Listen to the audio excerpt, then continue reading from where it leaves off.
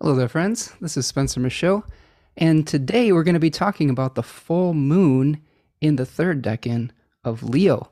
I am joined today by my good friend Dulcie Cardinal from Canada. How are you doing, my friend? I'm good. Thank you. How are you? I'm doing well. I'm doing well. Thank you so much for joining me today. Dulcie and I go way back from our studies in nightlight astrology, so we've been talking astrology for quite some time here. I really appreciate the work that she does with Astrology Victoria. Um, so, Dulcie, tell us a little bit more about yourself, your journey to astrology, and some of the things that you're excited about with the work that you do. Yeah, for sure.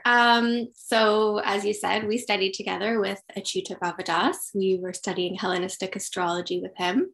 I'm living in Victoria now, and Ren Butler is here. So I'm also studying archetypal astrology with him.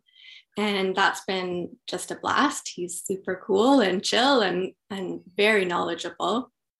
And I'm running the local astrology group here, Astrology Victoria, with my friend Tatiana Hassan. And we have a YouTube channel. So we do kind of the weekly weather and other topics that we find interesting. And we also host online Zoom astrology chats, just kind of casual chats with people and as well as more formal talks with professional astrologers. And since the pandemic, everybody is welcome since it's online. So if you're not in Victoria, definitely feel free to join us.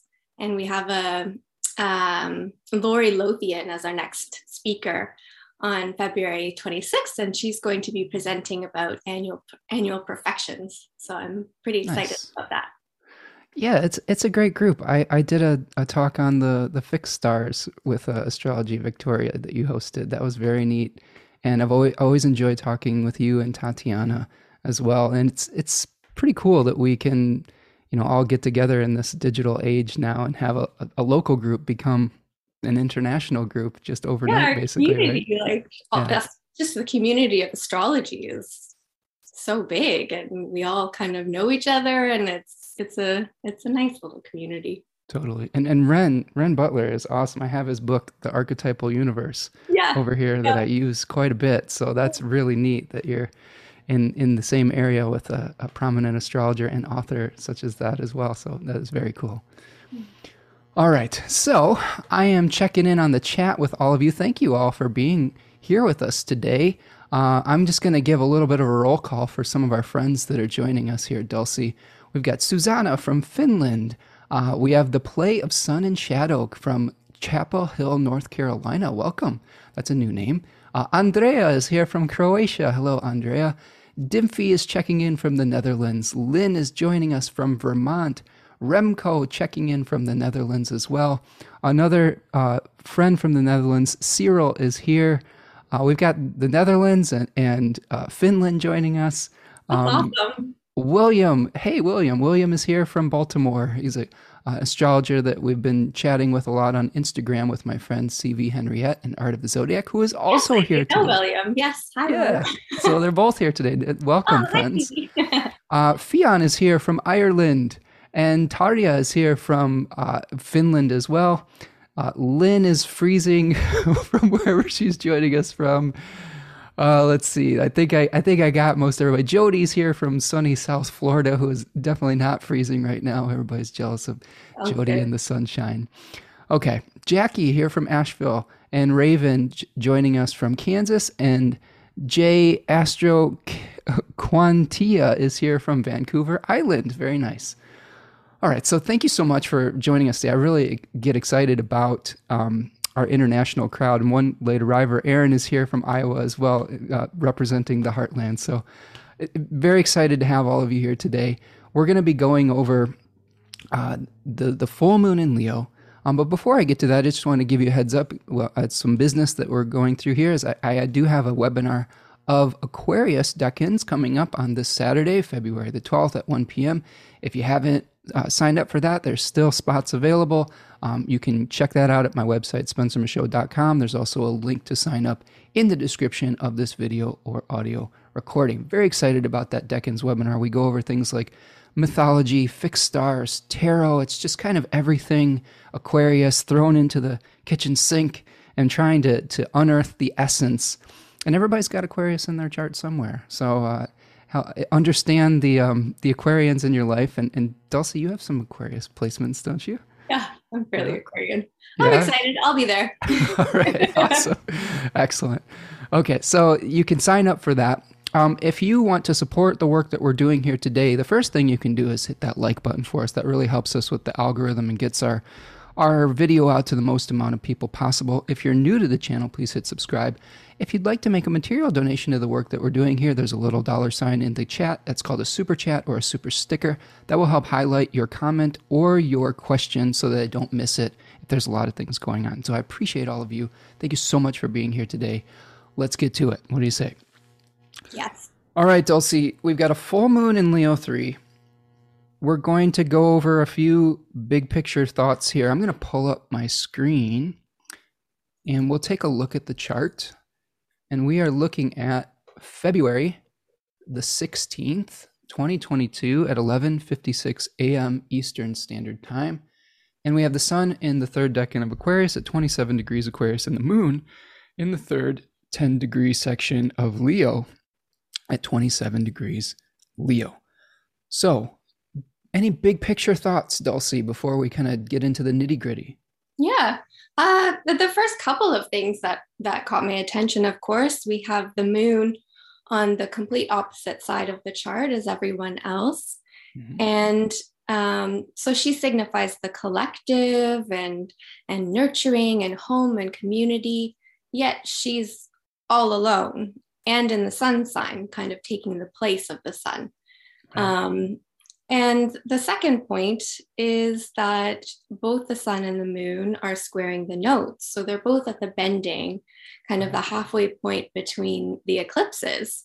So this is recognized as another kind of turning point, similar to the eclipses. It's on another axis. So it's a significant moment of some sort of turning point or shift. Definitely. Yeah, that was something that Michael Bryant brought up when he was here talking about the full moon eclipse in Taurus in November, that this particular full moon would be very important and connected back to that particular time period as sort of like the fruition of coming of that particular lunation. But I agree. An important turning point, right? Where the sun is starting to move from the south node towards the north node, maybe in a period of increase, whereas the moon is moving towards the south node here. So we've got kind of this increase and decrease energy happening simultaneously. Other things that you're seeing here in this chart? Of course, we see that the Mars and Venus are together, and they're together for quite a while, I think right until March 6th, the beginning of March. Oh no, March 21st. So for quite a while, February 6th to March 21st. So that's right. Quite a while that they're dancing together. I think the full moon in Leo is pretty significant just because we have the moon, who is a more kind of yin energy in the sign of Leo, of it's a fixed fire masculine sign. So it's a different form of leadership, I think. Yeah, that dance that we've got going on with Venus and Mars is interesting, isn't it? Mm-hmm. That's going to be one of two conjunctions that are going to be happening within a few weeks. And this one's happening in the second decan of Capricorn, which we can associate with the Three of Pentacles. I'll show this card real quick. I don't know if you all can see this, but this is, I'm going to stop my share for just a second. This is where the Mars-Venus conjunction is happening. And this is kind of a card about getting cooperation from people in your community to build something ambitious, right? An ambitious project of some sort. Here we see the artisan, somebody from the clergy trying to figure out if the what we're building has meaning. And then somebody from, I think this is from the court or from the government, saying, okay, what's the budget? What's the plan? What is all the resources necessary to get the job done? So I think that's really interesting, seeing those two planets coming together with, a planet really dignified like Mars, which can represent action and yang force, and that yin energy of Venus, finally providing the receptive quality where those two things can interact. One thing I was going to ask you about is one of the stories of Ares and Aphrodite, Mars and Venus here, is in myth, they kind of were illicit lovers, right? They like got caught having a little bit of playtime, and Hephaestus, the wife of, or the husband of Aphrodite, set an elaborate trap for them with this invisible golden net and trapped them, and then like displayed them for the gods, and were like, look at my philandering wife here. So I wonder if there's also maybe potential for some kind of illicit action or illicit affairs going on with this combination as well. But overall, I'm feeling with that combination, like a plan is finally starting to materialize, and we're able to take action with the resources that we've been waiting for. If I go back to the chart here, Dulcie, mm-hmm. We've got the sun co-present with Saturn, right? We've got Jupiter has just gone under the beams in this chart. So we have Jupiter that made its heliacal setting. And then over the course of this lunation cycle, Mars is going to make its heliacal rise. Saturn, sorry. Yes, Saturn. Sorry. Thank you. Saturn is going to make its heliacal rise. Good. See, keeping me on track here. So what do you think about Jupiter in Pisces maybe handing off visibility to Saturn? What do you think about that transition we're experiencing? Yeah, I could see Jupiter in Pisces being all, this is the dream. This is what we were aspiring to. Everything is possible. And then Saturn starts to take over in kind of the more air sign of Saturn.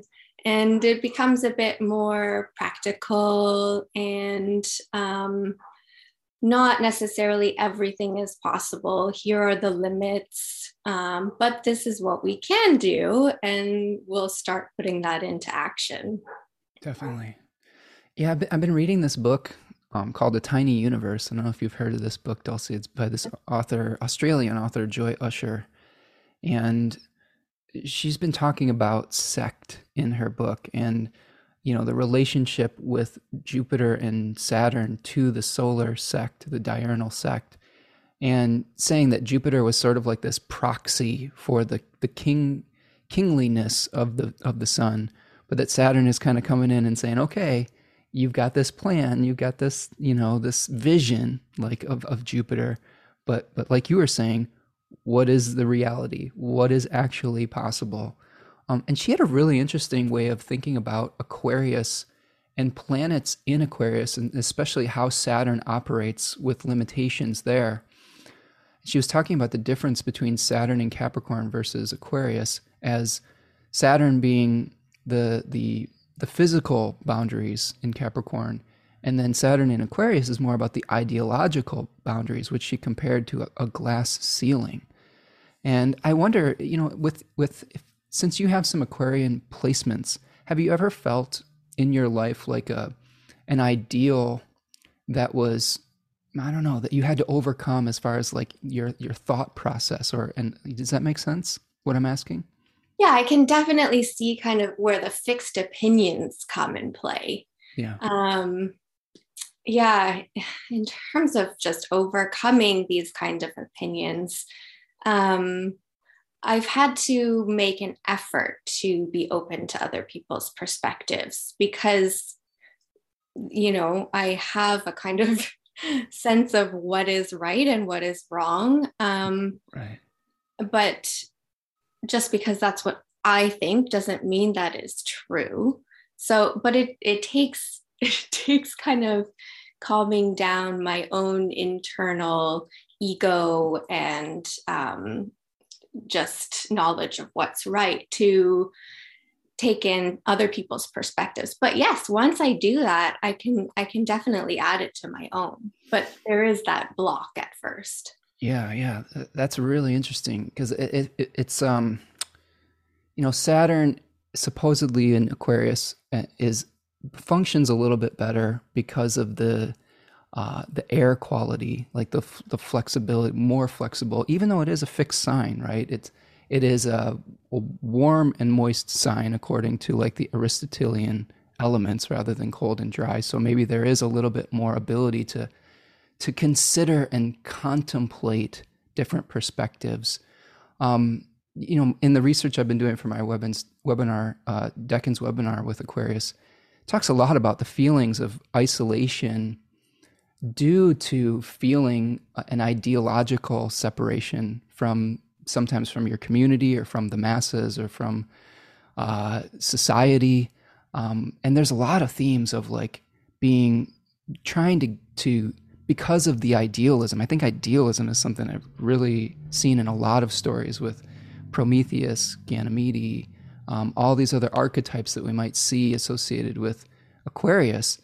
And it's sometimes it feels isolating because of being able to see from the top of the mountain kind of and seeing how the game is played. Do you have thoughts on that as well? Like, do you have that kind of, do you ever feel overwhelmed by the I'm frustrated all frustrated? the time. Yeah. Of course. Yes. Yeah. I just, and I think a lot of people feel that way, but you can kind of see reality from a logical perspective, and the way that it's actually functioning is just not practical. It's not efficient. It's not effective. So yes, that kind of frustration comes up. That's a great, man, that is a great realization there, because I'm curious so you have did you share your chart, your placements? Yeah, for sure. Okay, so you have where are your Aquarius? Sun, Moon, and Mercury are all there. Yeah. Sun, Moon, and Mercury. And which decan do you have these planets in? The Sun is at 10 degrees, so that's the first one. Okay, that's second decan. Second decan. Yeah. Oh, second decan. Okay, right. And then Mercury and the Moon are at 22 and 24. Okay, so you do have third decan Aquarius placements. And the fact that you said frustration is actually one of the key themes of the Sun in Aquarius 3. So if we were sort of breaking down some of the Aquarius decans, we've got this Seven of Swords card. And it's a figure that is sneaking away from an encampment. And they call this the Lord of Unstable Effort, but also the Lord of Futility. but Austin Coppock has a really interesting way of thinking about it. He calls it the knot, where part of the action of this decan is untying old karmic ties. And I think a lot of that is old ideas as well. It's not just physical ties to people. I think it's old idealistic things and figuring out what is truly possible and what isn't.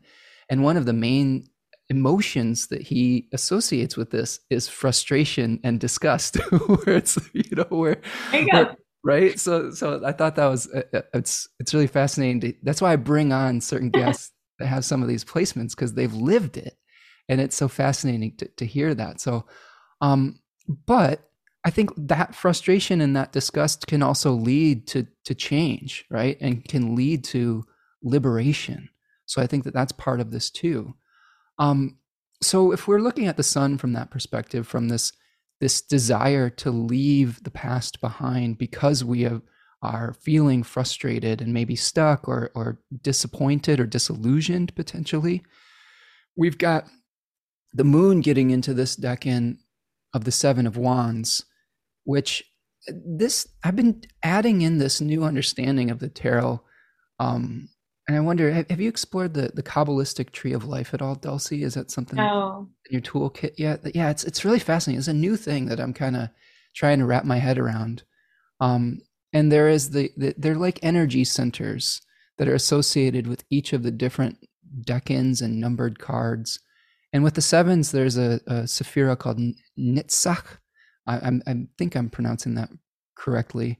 But that is one that is sort of about endurance. There's many different names for it: endurance, victory, eternity, leadership, but emotion and passion. And with this seven of wands card that we see, we have somebody who's defending their territory or defending their authenticity. How do you feel we can be authentic, our authentic selves, in conditions that require us to sacrifice for the good of the collective? Yeah, that's exactly what we're living right now, of course. Yeah, it's mixed because everybody has different opinions of what is good for the collective. Yeah. So it does take that reflection on who am I, what do I feel is right, and also being open to what other people feel is right. Yeah, but then it is hard to kind of go from there because they can be completely different beliefs, and there's no middle ground. Yeah. So we're kind of in that right now for sure. That does seem to be the challenge, doesn't it? Like we're living almost different realities on some level. Mm-hmm. One of the other things that Joy Usher talked about, and Dimphy's asking me if I use the companion book for the Tiny Universe. Yes, Dimphy, that book is behind me here.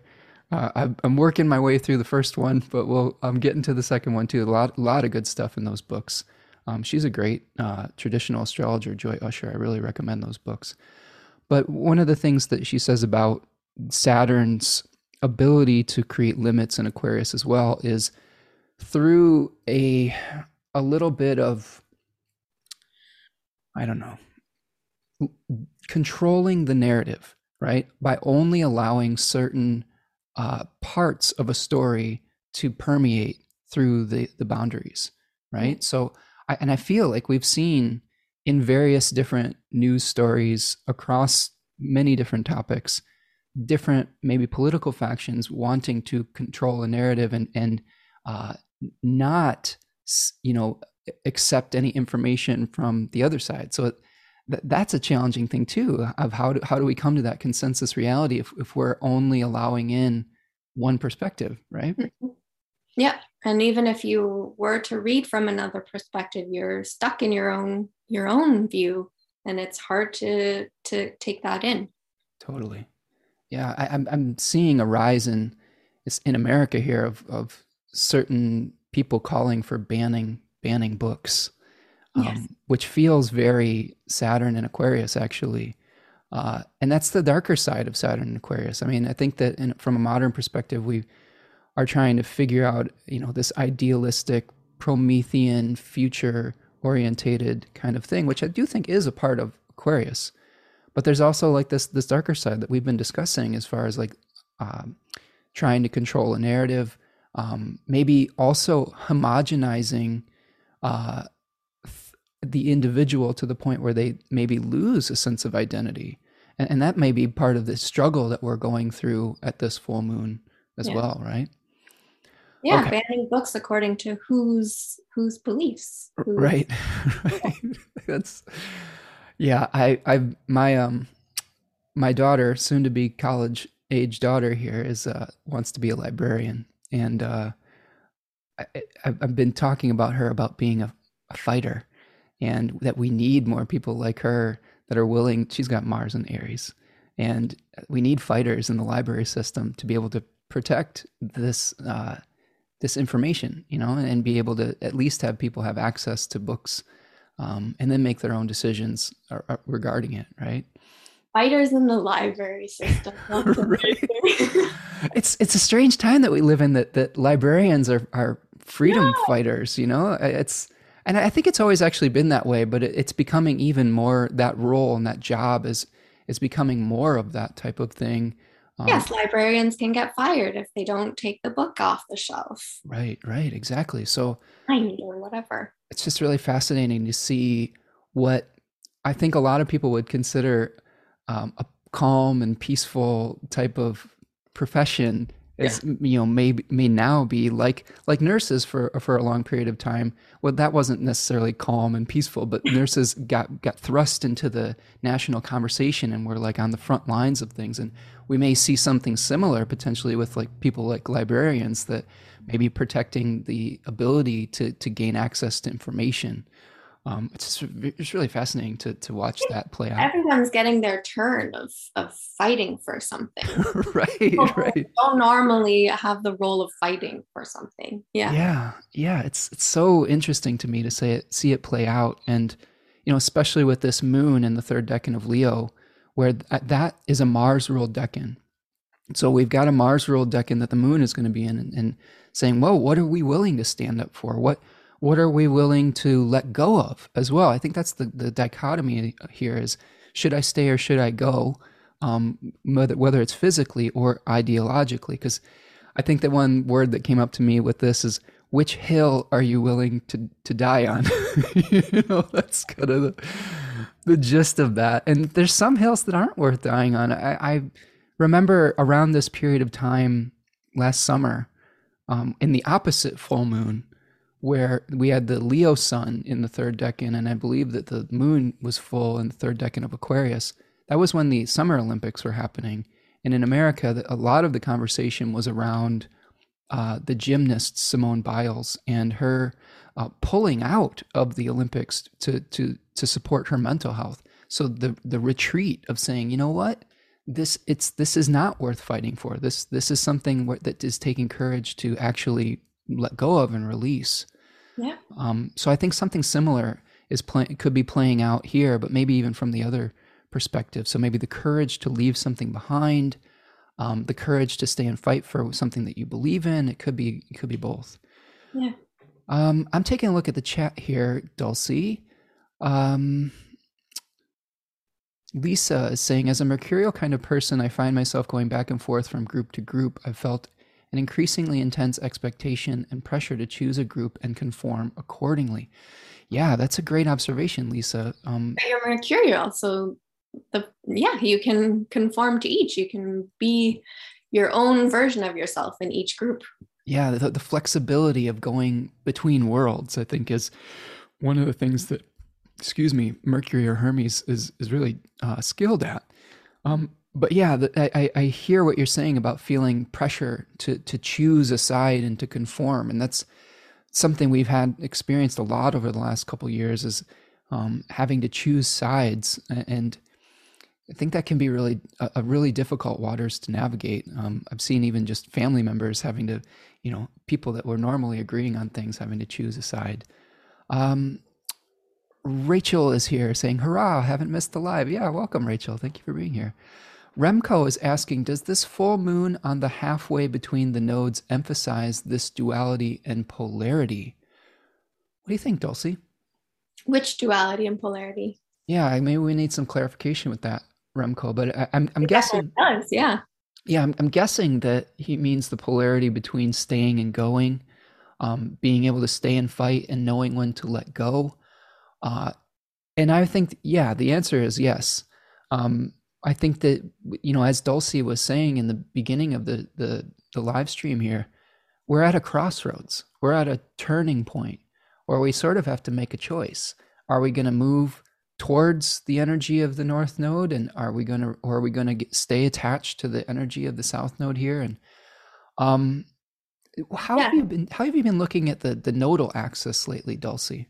Yeah, that's kind of what I was thinking. I do think we're going to be seeing similar themes, upcoming themes of the eclipses. So during this kind of crossroads, we're kind of halfway there. We might see the beginnings of the themes that we'll see during the eclipses. Between Taurus and Scorpio, we're kind of feeling that back and forth between scorpionic depth and kind of getting into the icky stuff and really looking at it and sorting through it, versus Taurus finding what is physically, sensually pleasant, and kind of finding some sort of relief from all of that ickiness. And also, making sure we have enough food and Yeah. resources for everybody. Yeah, it's interesting to see the challenges of what we're being required to compost maybe through Scorpio South Node, and how we're going to create um, the fertility that's necessary to grow something new within that Taurus North Node, right? And I can't help but think that that North Node is increasing the potency of Uranus and Taurus as well. Maybe asking us to do it in a way that is different. Where we're seeing I've seen a lot of talk lately about currency and digital currency and like all of the changes that may need to take place with that. And that was one of the things that Michael Bryant brought up when he was talking about the eclipse back in November, was financial markets, and at this full moon potentially seeing some disruption in financial markets as well.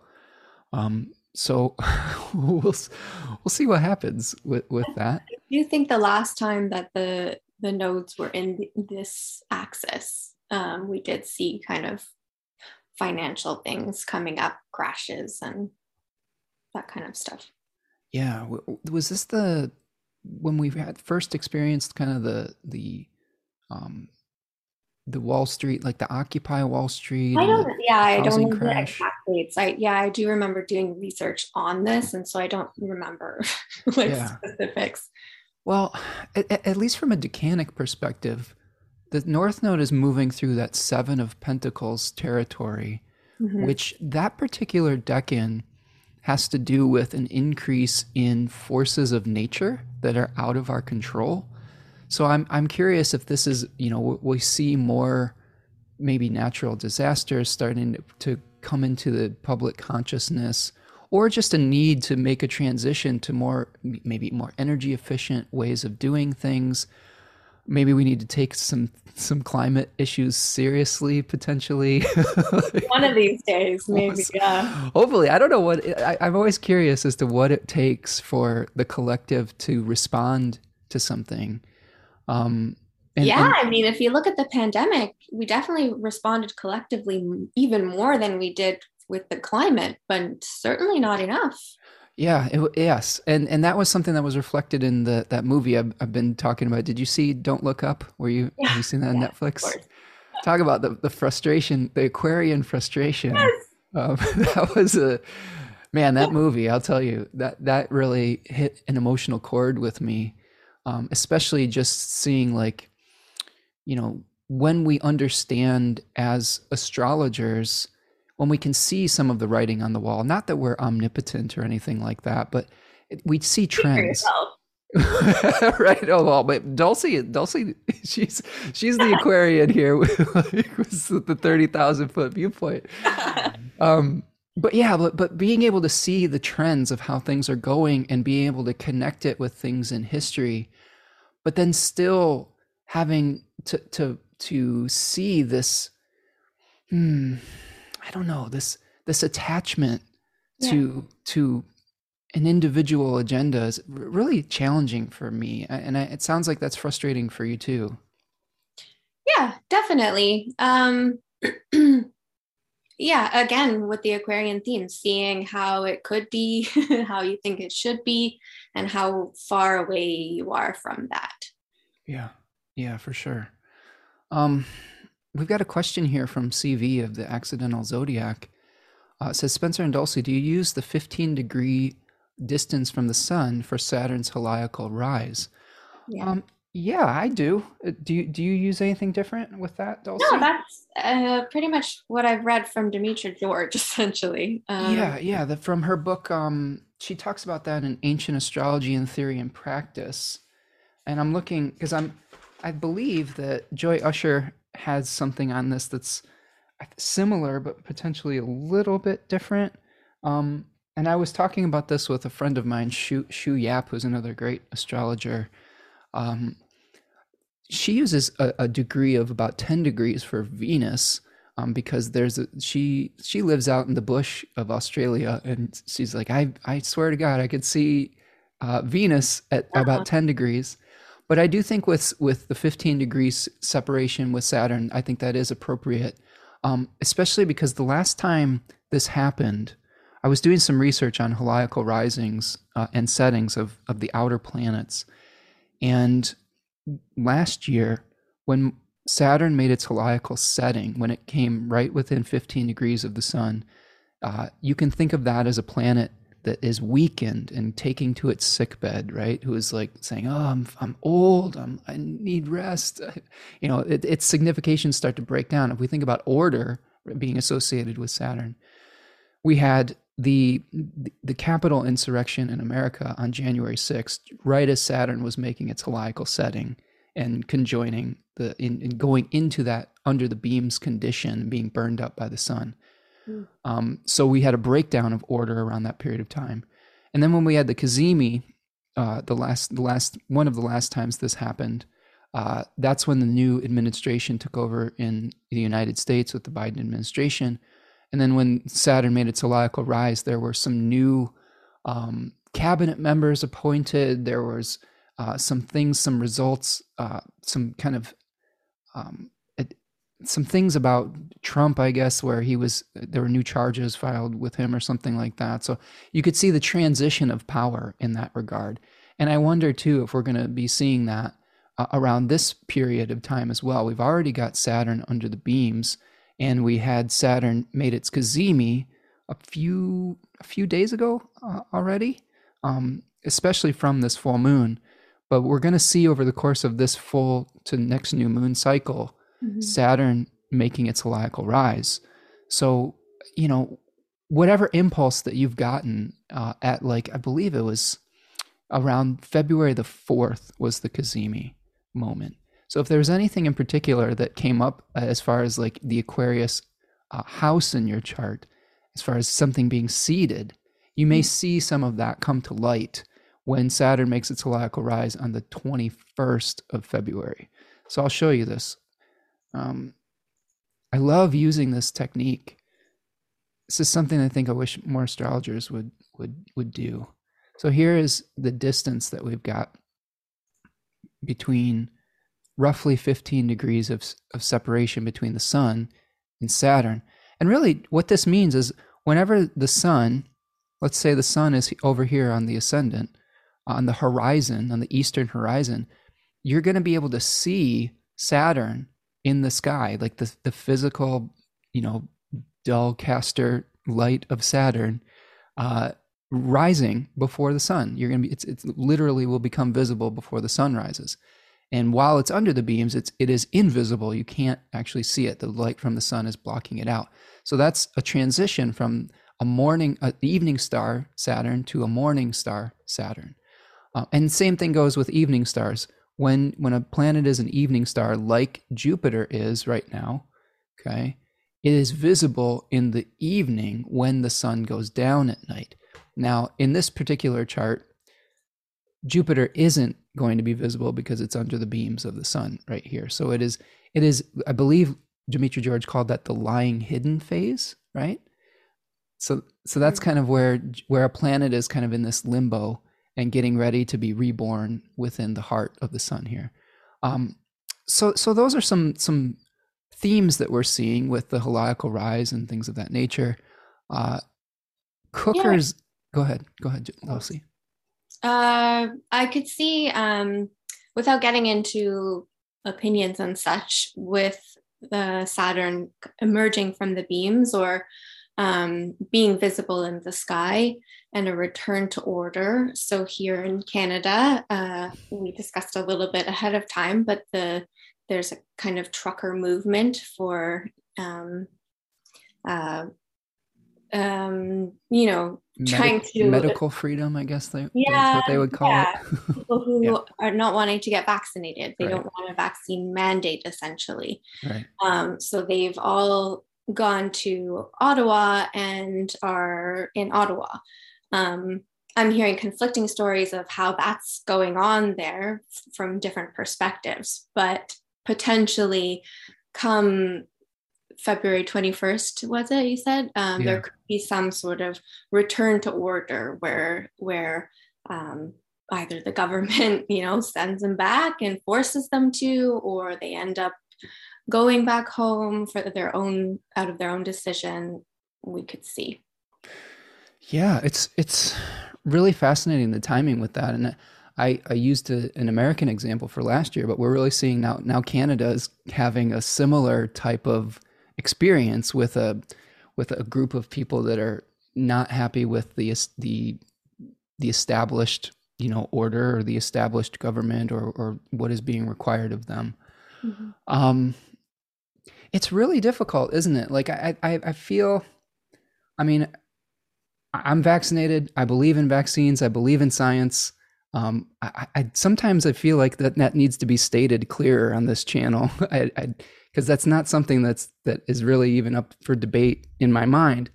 I think the challenge is that it is a challenging time when we are being required to make sacrifices for the collective, and we live in two countries, Canada and America even more so, where individual freedom has been something that is a rallying cry for I don't know, just like a modus operandi, but the essence of the belief system. Mhm. And it's such a test of that fabric of kind of, I don't know, it's just a really interesting social experiment that we're seeing play out, as how far are people willing to go to help one another, or to protect what they consider to be individual rights and freedoms, right? You were going to read somebody's comment. I don't want to take away from them. Okay. Cookerzilla says, how does the Leo moon feel being in Aquarius sun? How does the Leo moon feel being in the Aquarius sun? So Let's go with back. the sun being in Aquarius and the moon in its sign. Yeah, I'm trying to parse that out a little bit here. Um, how does Leo moon? So the moon is in the sign of the sun. I would say that what we've got here is that we have the moon, or the host of the moon is in a place that it's uncomfortable. I think that that's one way I would say that we see this relationship here. Let's say you had a Leo moon, but the sun was in Aries. That's a completely different Leo moon than when you have the sun in Aquarius. So there, in that case, the relationship would be harmonious between the two. And one of the things that I like from Martine Hermes is that we can think of the planet in the sign itself as the potter, and the planet that is hosting that planet, providing resources, as the clay. So in this case, the moon is I believe the moon is actually peregrine, so it doesn't really have any dignity. It's just a wandering planet.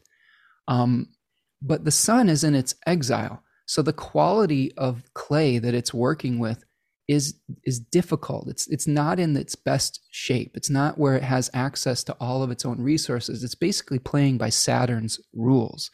And in the Thema Mundi, Saturn and both of the lights are opposite. So there is this feeling of opposition. There's this feeling of being blocked. I mean, there's literally a blockage in the Canadian capital right now, where those trucks are making business, come to a standstill, come to a halt. Yeah, restriction. So government restriction, blockages, right. Definitely. Yeah, so I think that it's fascinating to see that play out, but it's not a comfortable place, I think, for either of these luminaries right now. The two planets that are the two planets that are very strong are the malefics, Saturn being in its own domicile and Mars being in its exaltation right now. So I think that, in addition to Jupiter being under the beams, which is weakening the benefic energy, makes for some more work that needs to be done. It's not a time of ease, I would say, right? I think good can still come from Saturn and Mars significations. This is Definitely. something Good that, comes from work. Yeah. right, from battling, right? Yeah. What kind of things do you like? So let's take that. Let's take that a little bit further, Dulcie. What types of things do you think we can benefit from doing the hard work of Saturn and going through the conflicts of Mars? Well, Mars is in Capricorn, so it's more it's not a fiery Mars. It's a more realistic Mars and a strategic Mars, and able to plan things out a bit more and implement them. So using those kind of skills is definitely helpful. Um, and in terms of Saturn, um, perhaps recognizing, I mean, we've all recognized our own limitations and we're kind of tired of that. So, um, it's tough. It's dragging on, isn't yeah, it? I don't know. I think we're definitely in an endurance test with Saturn Yeah, and Aquarius for sure. but I do feel there is an end. Like, there must be. Well, the planets keep on spinning and the cycles keep on going. So yeah, Yeah. I think there will be an end. I don't exactly know when that's going to be. I've thought about many different times that could be an ending for it. Um, I have to say though that the one thing that makes the most sense to me at this point is when Saturn just leaves Aquarius completely. Right. Like, Yeah. unfortunately, like that feels like, where we might feel less isolated, when the Saturn strength will be waning. This is one thing that I've been noticing with charts and with transits is just because a malefic is well dignified, it doesn't always mean that that's a good experience. Like it just means that type of energy is really strong. And I think that, Yeah. Saturn and Aquarius, that energy of separation, that energy of like, Zeus's eagle, kidnapping Ganymede and bringing him up to Olympus and feeling like separated from humanity, or Prometheus chained to the rock, making sacrifices for the good of all humanity, but suffering for it. I Yeah. mean, that energy is really strong right now. And I don't really see it abating completely until Saturn is in a different area of the zodiac, And unfortunately. of course, pros and cons with that, with the Yeah. separation. Introverts have definitely probably been a bit happier, maybe. You don't have Sure. to commit to things anymore. You can just say, no, sorry, I'm going to stay home. Sure. And Which I am introverted. As much as I may be, putting myself out there on this channel, I'm 100% get drained by doing social things. So yes, I agree 100% so it with that. probably feels like there's a bit more balance in that for you. Yeah. Although I will say I'm getting a little stir crazy lately, and it may just be winter, because this is a time period. I was talking with Gary about this, where it's shortly after Emolk, which is the cross holiday between the solstice and the equinox, the winter solstice and the spring equinox. And the gist of Emolk was like the stirrings, the underground stirrings of the very hint in the beginning of spring. And I'm feeling that right now, the little bit like, I can feel something stirring. Everything's still frozen, and it's like deep within, but you can feel this like little spark like happening. Are you feeling this at all, Dulcie? I'm in Victoria. It's been spring since December. So Oh, you see, you got out of the winters. You used to live in Ottawa, right? I did. And Right. Montreal. Yeah, no, thank you. So like when I talk to you and when I talk to Jody, who's in Florida, they're always rubbing it in with the weather. But And here you in can't Michigan, forget. it is very cold. Oh, So, I'm sure it is. Yeah. but maybe we can think about this metaphorically too, even if you're not experiencing it physically with the seasons, because we have people from all over the world here that have different climates. But maybe if we think about it metaphorically, there's something stirring that in this period of contemplation, Aquarius, I think the highest form of Aquarius, from what my research is, being able to contemplate what types of philosophical ideals you still believe in, right? What is it that you still believe in, and what are you willing to commit to? Um, do you have any thing to expand on that or add to that? Yeah, definitely. I definitely had felt stuck for quite a long time, and I am starting to not feel that Yeah. stuckness anymore. And in terms of finding out what we truly believe, past couple of years kind of turned everything upside down.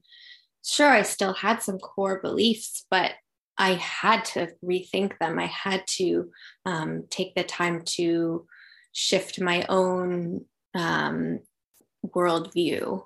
Yeah. And perhaps I'm now coming to another conclusion. Can I ask what shifted for you? Do you have thoughts on that? Just becoming more open to people with other perspectives. Like you said, like I am also vaccinated and kind of on that side just generally. And I didn't have to put much thought into that. But when people asked me, are you going to get the vaccine because it's new and stuff like that, I did start recognizing another perspective. Yeah. And I could kind of process that. I still did come to the same conclusion, but I understand a different idea. Yeah. I think that's a really great way to approach that. And that's something that I've had a lot of conversations with both clients, friends, family members. Um, just holding space for people, even if they have an opposing viewpoint, is something that I've been trying to do as well. It is frustrating, when we get entrenched in a certain position. It is, especially if we believe passionately about it. And I think you and I both, believe like that getting vaccinated was a way to have communal responsibility. But on the other hand, and I'm just playing the devil's advocate here. Yeah. This is not an endorsement of this position, but I could see that there are also other perspectives where there's a fear of an overreach by maybe, I don't know, governmental Yeah, systems or things like that. So I understand that. There's many novels that have been written about that, about, exactly. We might like, see it as temporary, but other people might right. say this is the beginning. Exactly. So there's all these novels, they're dystopian about, like, governmental control and things like that. So I can understand that perspective. And I think that where I fall on some of this is balance is really the key. Like, I think it's where if we go too far in an authoritarian direction, that has its own problems. If we go too far in I don't know, a libertarian perspective where, every person gets to make all their own choices and not think about the collective responsibility, that has its own challenges as well. So I think that the real challenge we've had throughout this last period of time, though, is we have something that does affect everyone, right? And we've hopefully we've learned that we are connected. I think that's the big frustration maybe you and I have is our actions do affect other people. Of And I course. I guess I hope, like, if I'm not trying to convince anybody, but I hope that people do realize that we are a unified species and that our actions do affect one another. But Right. that's really going to be the biggest discussion with this full moon, is the discussion between what is good for the most amount of people and how do we retain our sovereignty, individuality, and our point of consciousness within, a more collective experience. So, Yeah. okay, And if we're shutting people out, there's no hope of working together and finding a solution. So absolutely. might as well listen to people and understand where they're coming from and see where it goes. And, And and that's where this Venus Mars can kind of help us out. and I have some unvaccinated friends, and, like, I have, like, some Some of my people, best friends are unvaccinated. right? And that's the thing, like, you're so right on that. Like, and I hope that by us being transparent about it, it makes makes it clear that the conversation should stay open between people, whether they agree or disagree. I think that's really the most important thing moving forward, is being able to talk with one another.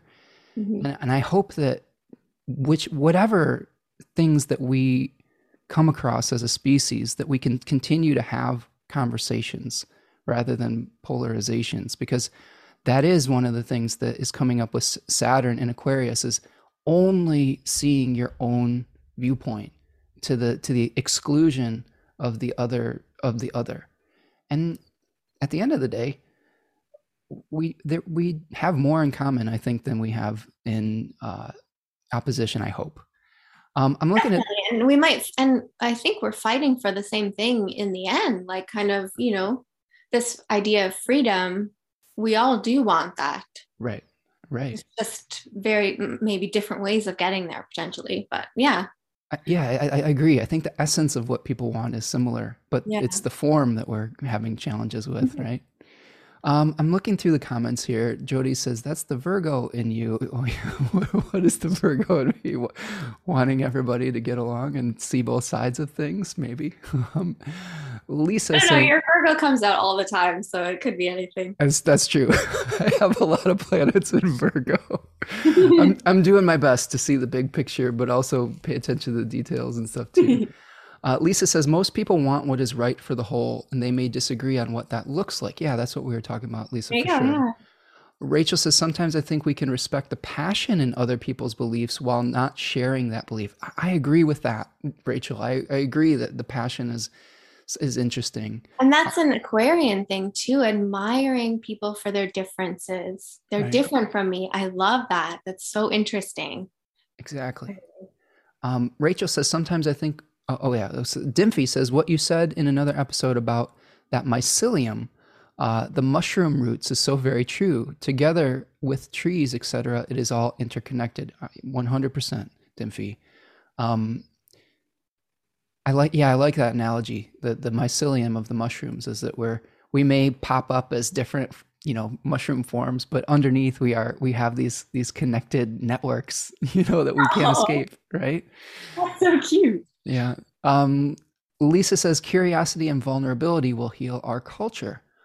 Yes, curiosity. I like that. Being able to listen as much as we preach.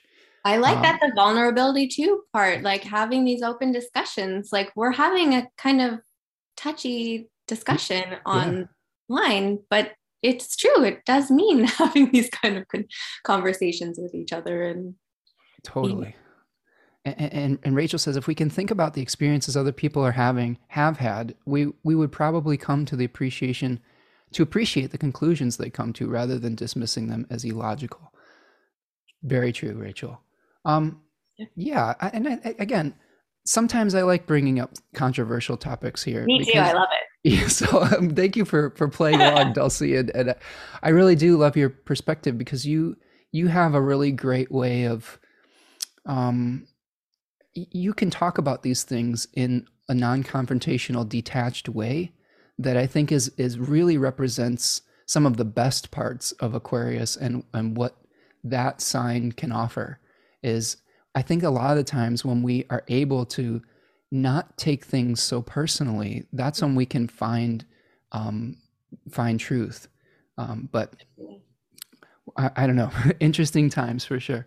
Yeah. All right, I'm keeping an eye on the time here today, because we both have some appointments at 3:00, so we have to make sure that we're keeping on track. A couple other things that I'm seeing on my agenda here. This lunation, this full moon, is on a fixed star called Alphard at 27 degrees of Leo. And that is a fixed star in a constellation called the Hydra. It's the alpha star, the heart of the serpent. And this is actually a really intense fixed star. We're talking about passion. We're talking about intensity. This can be a fixed star that could represent toxic emotions, obsession, turbulence, ruthlessness, battling a deeply rooted desire. And in the story with Hydra, we have Hercules in one of his labors that he had to complete to redeem himself. He committed the sin of patricide, or he was driven mad by Hera to murder his family. So he went through all these trials to redeem himself after this. So he was kind of set up, but that's a longer story. But with Hercules and the Hydra, one of the main features of that is when one head is cut off, it's able to grow like 9 more in its place. And I think that when we have these deeply rooted, intense emotions that we're trying to root out and to heal, it's easy to cut it off at the surface and then still have it breeding and festering underneath the surface. Interesting. And really, the way that Hercules was able to overcome the Hydra was cauterizing these wounds of the severed heads by holding them up to the sun or setting them on fire. There's very different versions of this, but in a way, like holding up these things to the light, like the conversations we're having today, like having the conversation, not just repressing it so that our negative emotions can fester, right? It's how can we illuminate these things, right?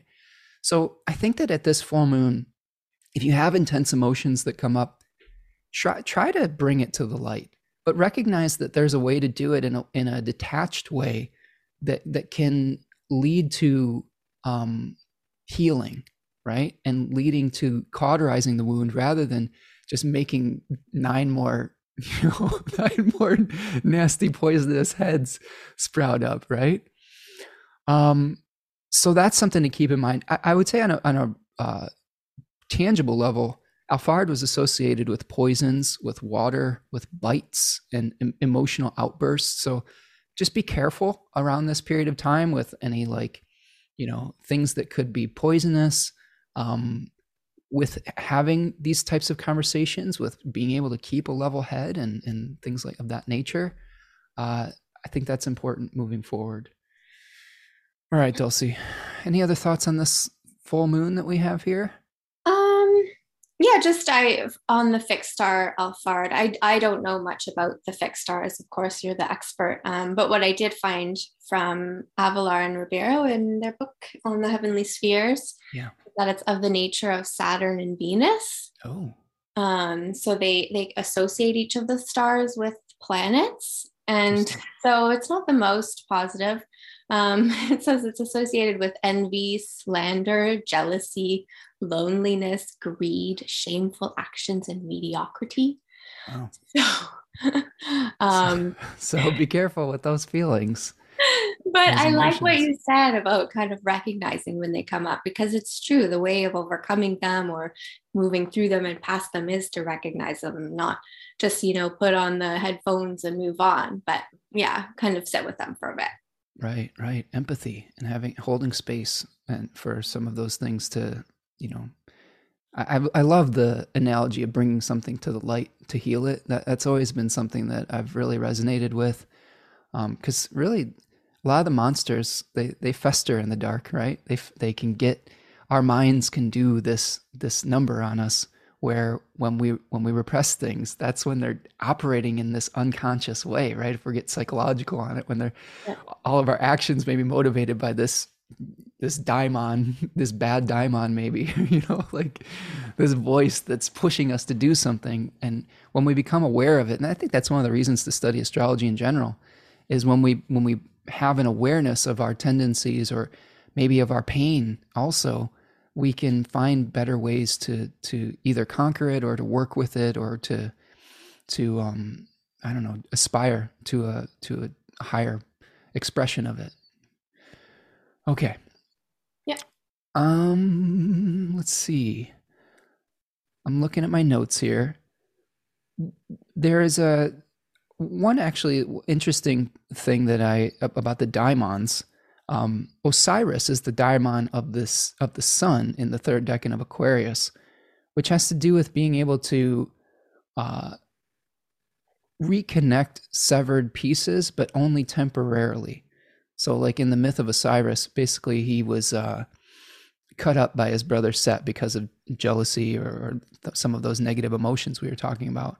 And his wife, Isis, had to collect these pieces and put them back together. And then she mated with the reconstructed Osiris and then bore the child Horus, who became the new ruler. But then Osiris couldn't hold together. He had to die again. He became the lord of the underworld. So I think that one of the things I think about with this decan is being able to, revisit the past temporarily, but for the purpose of moving on, the purpose of bringing something into being in the future. So maybe you have to re-examine some of the things that are points of contention temporarily, so that you can finally be released and liberated from it so something else can be born. Yeah. Not trying to keep grabbing all those pieces and hold on to them forever. Right. That could be the mistake of this placement too, is trying to hold on too tightly to something, right? Think of it like the lizard too, like detaching your tail. Like your core remains, but you might have to regrow that tail a little bit, type of thing. So, thank you for the super chat, Susanna. I got a super chat from Susanna and Jody. Thank you so much for supporting the work that we do here. I appreciate all of you. Tarja T is saying greetings from Finland. I have my son at 24 degrees Aquarius, so birthday soon, couple of days before the full moon. Well, happy birthday, Tarja. And that'll be an interesting solar return chart for you this year. Yeah, have fun with that. So maybe some of the themes we've been talking about will play out for you over the course of the coming year. Dulcie, I wanted to touch briefly on the quarter moon, the last quarter moon, and then we can maybe just do a tiny preview on the new moon, and then we'll talk the animal spirit and the hexagram and wrap up our show here. You doing good on time here? We doing all right? Yeah, for sure. Okay, good. Okay, so here is the last quarter moon. And in a last quarter moon, we see the square, the 90-degree square between the two lights, the sun and the moon. We have the sun at 5 degrees of Pisces and the moon at 5 degrees of Sagittarius. Are you familiar with Dane Ridyar's work with the lunation cycle, Dulcie? Mostly from you talking about it, I believe. Okay. So he talks about the squares of the moon as these crisis points. And the last quarter moon phase, as the moon is losing light, being a point where we're sort of having an existential crisis, whereas the first quarter moon, when the moon is waxing, it's like a physical crisis of bringing something into form. Here, we're having a crisis that may lead us to release form.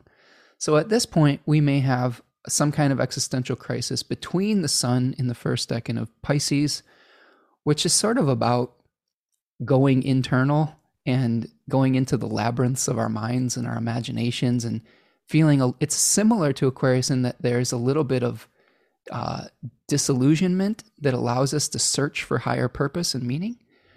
And then that moon in the first decan of Sagittarius is about speed. It's about movement and external movement.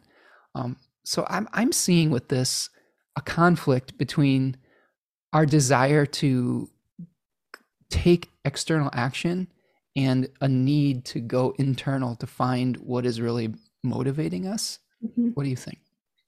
I can see that as well. And I do appreciate that they're both ruled by Jupiter. So I think Jupiter's touch on this aspect, even though it's a hard aspect, it's a square, and the moon is losing light.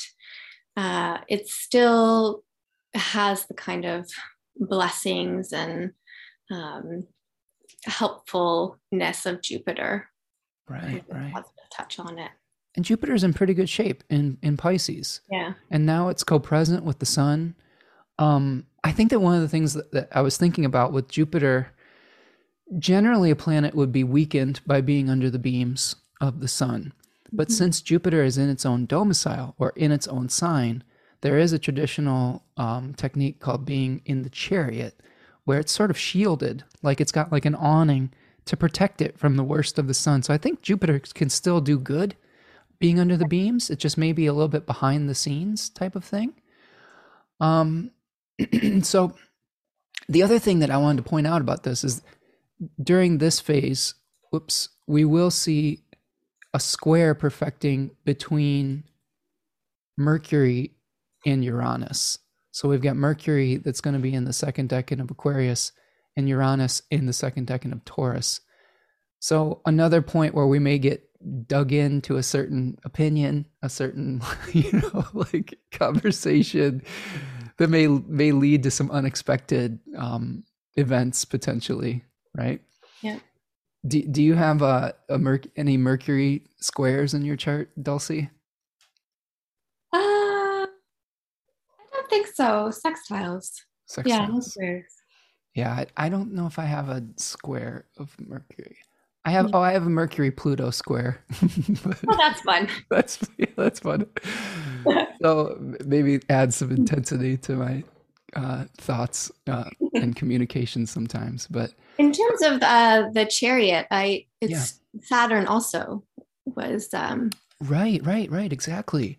yeah. So at the full moon, Saturn is also in that condition where it's not going to be as weakened by its contact with the sun. So that's a really great point. It still will Um, become visible to us, but it's I don't know that it was weakened necessarily. yeah. And maybe that's what we're seeing with some of the events playing out on the global scale too, is maybe there's this appearance of order going behind the scenes, but it still remains, it's Right. like maybe there isn't as much of a breakdown as there appears to be. And I will say, I will point that out too, that I think that may reflect the Russian Ukrainian conflict right now too, Interesting. Yes. because we're seeing just kind of a lot of posturing around that. Yeah. Um, and I think part of that, and I talked about this a little bit with Gary Caton before, was Mars being out of bounds and Mars being like saber rattling. But now, as of this full moon, Mars will have come back into its inbounds condition, where it's sort of back into alignment with the sun and with the, I don't know, the king, they would say in traditional astrology. So maybe that situation calms down with Mars coming out from being out of bounds as well, back into Following the alignment. rules a little bit more. What's that? Following the rules a little Following the bit rules more. exactly. So we'll see how that goes. Okay, so that's our last quarter moon. Maybe a little bit of an existential crisis about external and internal movement. Be careful about your communication style. Try not to get too fixated on a perspective. You don't need to shock people just for shock value. Like maybe have a reason if you're going to shock someone, but um, you may receive some shocking communication, though. That may be something that we could potentially expect around this period of time, something unexpected. And I will say, Dulcie, and I'm curious if this is true for you too, as much as I like to be someone who can see what is happening with astrology, Uranus still surprises me. Of You know, course. Yeah. like it still does. It's, but bar none. It's always like, it's like, whoa.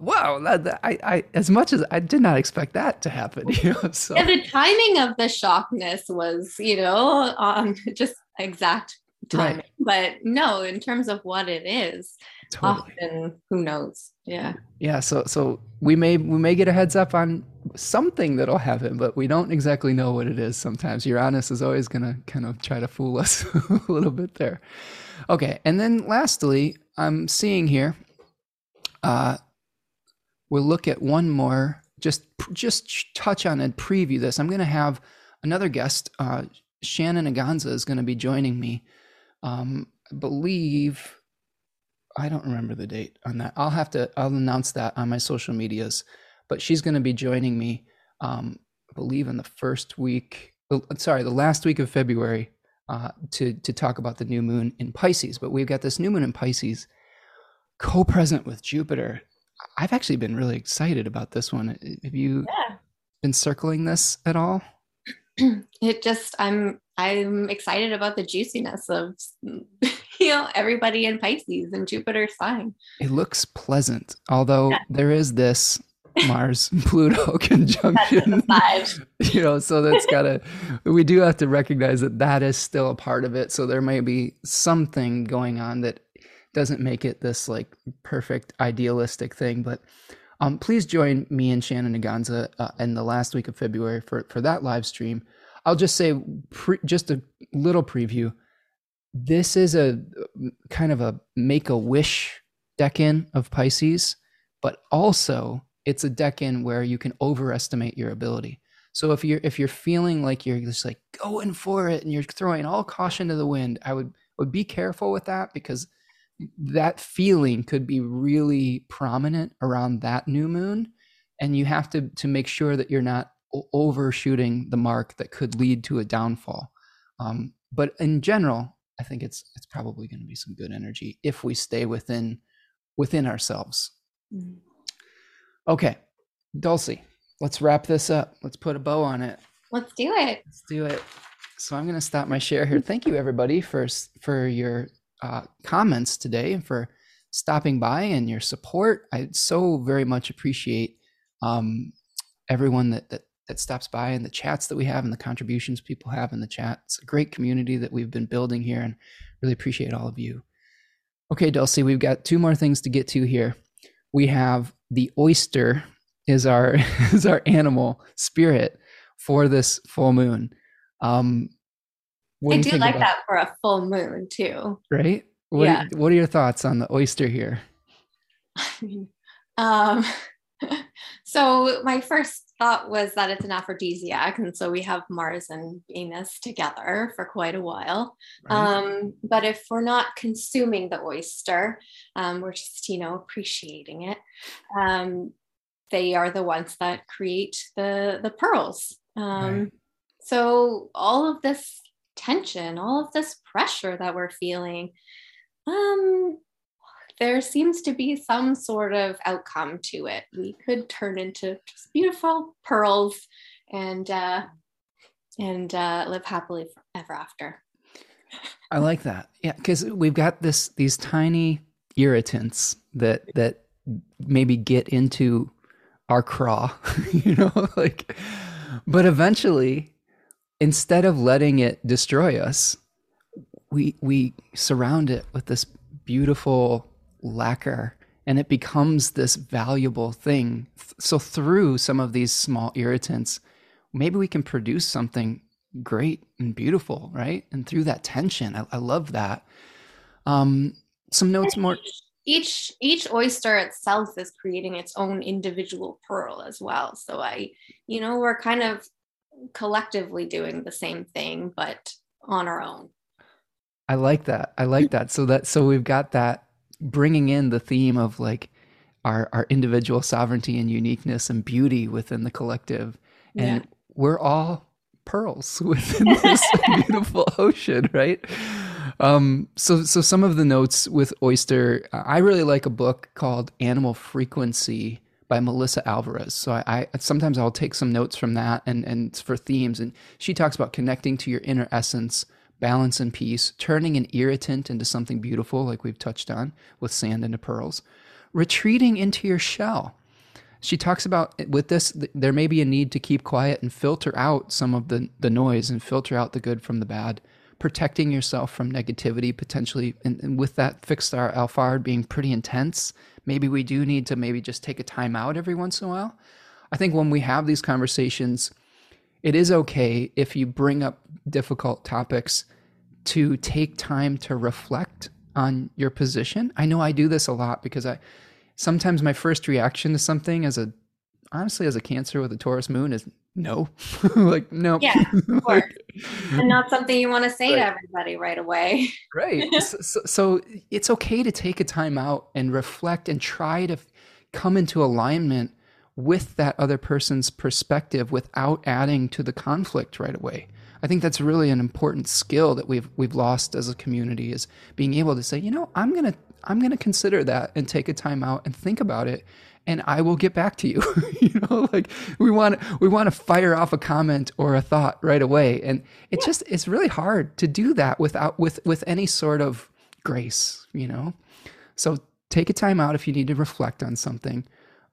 Find peace within the chaos potentially. Like a lot of the peace can come from that inner experience as well. And one other thing she points out that I think is important is that no outside force can change your true inner essence, right? So if there's things that are going on that you're feeling like scared, or you're feeling like fear, or like the collective is, on for whatever side that you're on. I hate that there's sides. I mean, as a person who is such a kind of a universal thinker, this is painful times for me. I just want everybody to get along, really. But really, all of these turnings and machinations, you have that eternal spirit. So I know this is something that our teacher Achyuta would talk about. It's connecting with the center of the wheel, connecting with the center of the hub. And, we have this eternal spirit potentially, if you can think about it in that way, and we have this this turning that just, there's going to be change, but the spirit remains. So Not hanging getting on to caught that. up in the up and down and just Exactly. holding steady regardless of what's going on around you. Yeah, That's I right. remember those talks for Yeah. sure. It was intense. Yeah. So then we have a hexagram. We have hexagram number 9, which is called small accumulation, the taming power of the small, restraint of the powerful by the weak, small farming, taking care of the little things, using gentleness and friendly persuasion, temporarily being held back, but the rain will come. I think that's the key in essence with this is many of the translations of the I Ching says dense clouds, but no rain, right? Where that feeling of almost like the pregnancy of the pearl, right? Like we're taking that sand, we're turning it into something, but it's not there yet. It's behind the scenes, and I think that might be what we're experiencing here too. There's a changing line, moving from 9 to number 61. Number 61 is inner truth, inner sincerity, inner faithfulness, confidence, conformity between what is inside and outside. I think that's important with this full moon as well, like saying, okay, who are we and how are we going to express that authentically? And you and I took some steps towards that today by, saying, well, here's our position. And Yeah. I could see the other position, but, still love you.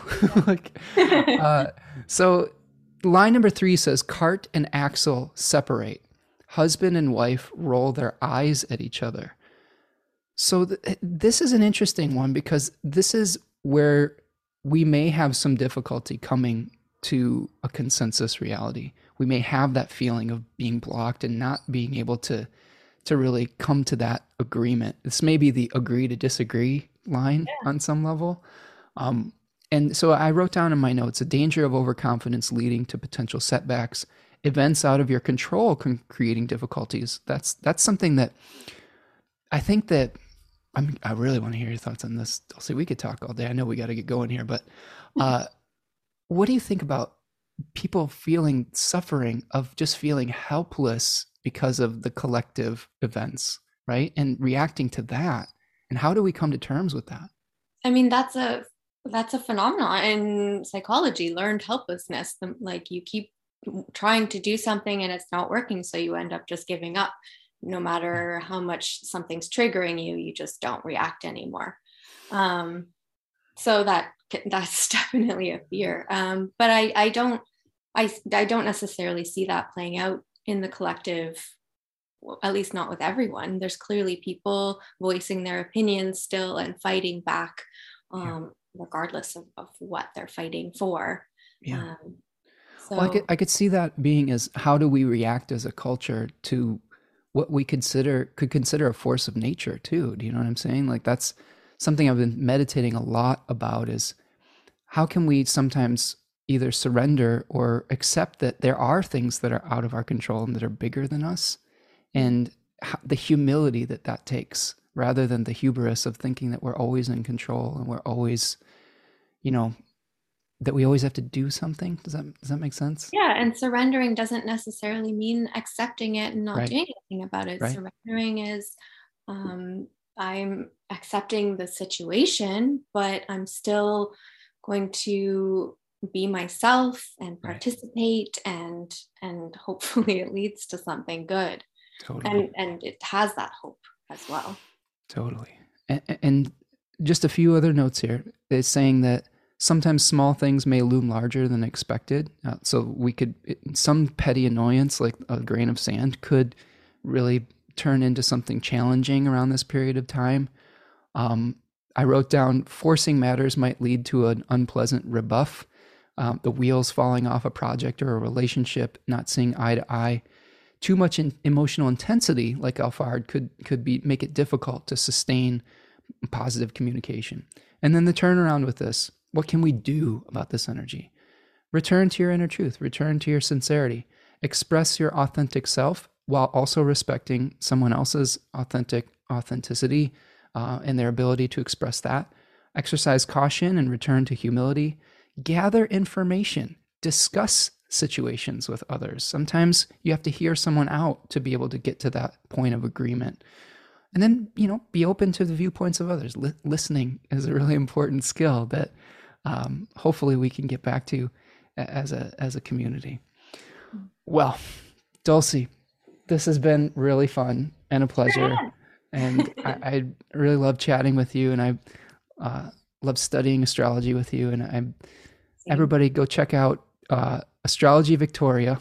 Where is the best place that we can find you, Dulcie? Yeah, I'm running the Facebook group. So if you just type in Astrology Victoria, you could add the BC, but I don't think it really matters. Okay. We post all of our events there. We're also on Meetup. Instagram, I have, I made it. I put effort into it and I forget about it sometimes. So I'm sorry for people who are following that. But Facebook is generally where I'm focusing my energy. Okay. So reach out, Astrology Victoria. Lots of great events. Check out their YouTube channel, right? What's your YouTube channel? Same, Astrology Victoria BC. And there's a lot of great forecasts on that channel as well. You do a weekly, correct? Yeah, we've been doing it, like making a presentation and everything. It's super fun. Nice. Very good. Okay. So thank you, Dulcie. Thank you, everyone that has joined us here today. Please do me a huge favor if you're still listening, hit that like button. If you are still not subscribed to the channel, if you want to get updates, please join us and subscribe. I also have a newsletter if you want to get updates on future webinars and live streams. So I think that's going to do it for me today. I hope that all of you will join me for the Decans of Aquarius. If you didn't get enough Aquarius today, this upcoming weekend, please be kind to one another as you go through these challenging waters, and try to listen to one another and see multiple perspectives, but also, be true to yourself and let your light shine as well. Thank you everyone for being here today. Thank you, Dulcie. And we will see you the next time. Take care, everyone. Peace. Bye.